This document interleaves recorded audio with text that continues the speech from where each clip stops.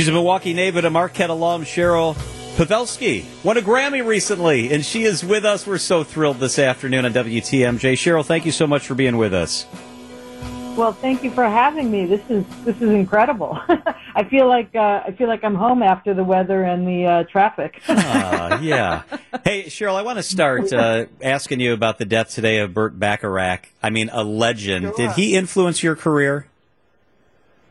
Oh, well, I mean, come on, he's one of the greatest songwriters of the 20th century, so I think he affected all of us, you know. I've had a few dealings with him across the years. He was just a lovely human, just always really helpful, you know.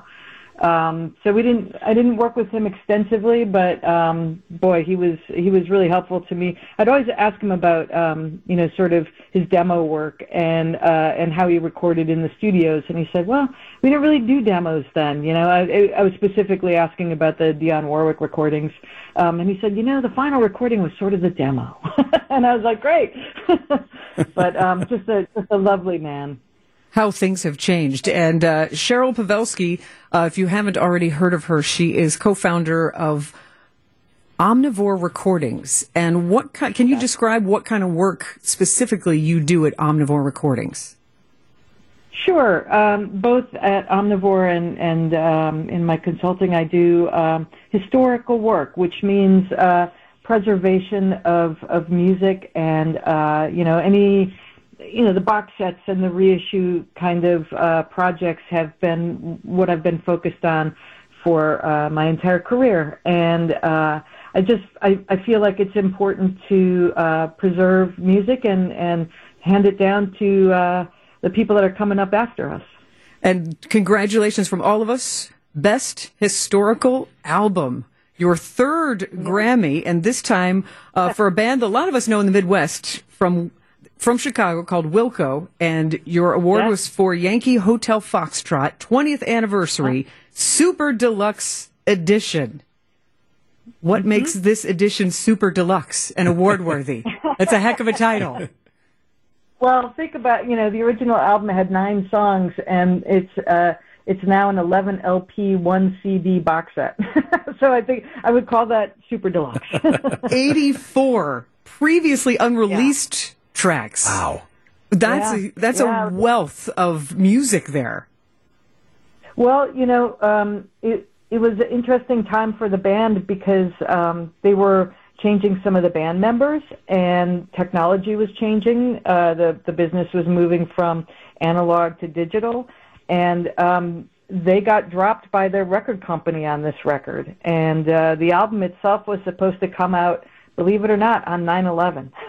Wow. So, there is the story is very rich on this record, and it's in fact in this category, this is the first record released in the 21st century to get a historical award. And but this is a record that's had a documentary and a book, So if anybody's at all interested, there sure is a whole lot of stuff to learn about this particular album, which is a beautiful record. Because you've worked with a lot of legends and their families, from Aretha Franklin and the Beach Boys and the band. So it is unusual. I heard in your acceptance speech, your opening line, you don't normally get to work with the history, with the people in the band when you're preserving history.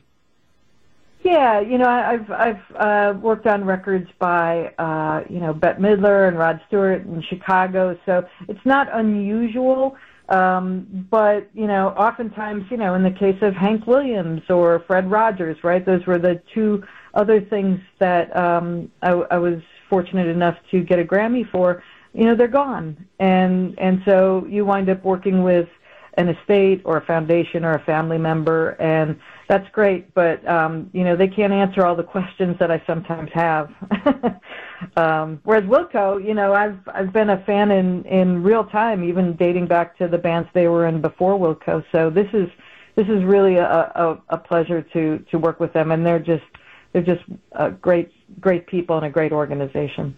So you have won 2 other times. Your previous wins for Best Historical Album, It's Such a Good Feeling, the best of Mr. Rogers. So preserving that PBS music and putting positivity out there, and also focusing on Hank Williams' early recordings for a TV show, and that was called the Garden Spot Program's 1950.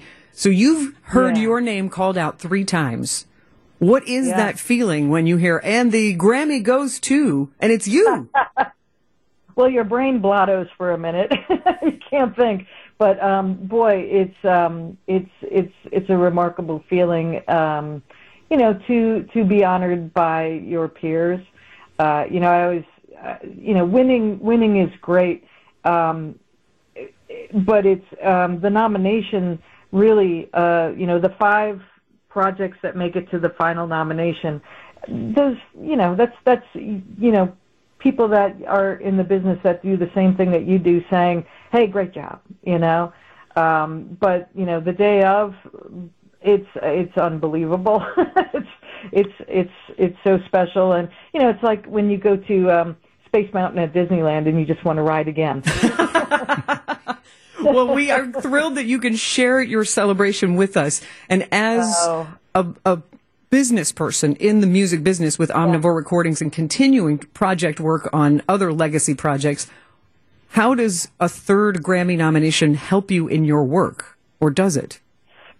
Well, I always felt like one was a fluke, could have been a fluke, and second was, I don't know. Third, kind of, I feel like, I'm standing on both my feet, and as far as it helping me, I think that there's maybe a confidence that comes with that 3rd one. If somebody wants to have me work on something as important as their legacy or their family's legacy, maybe that adds just a little notch in in my belt. I don't know.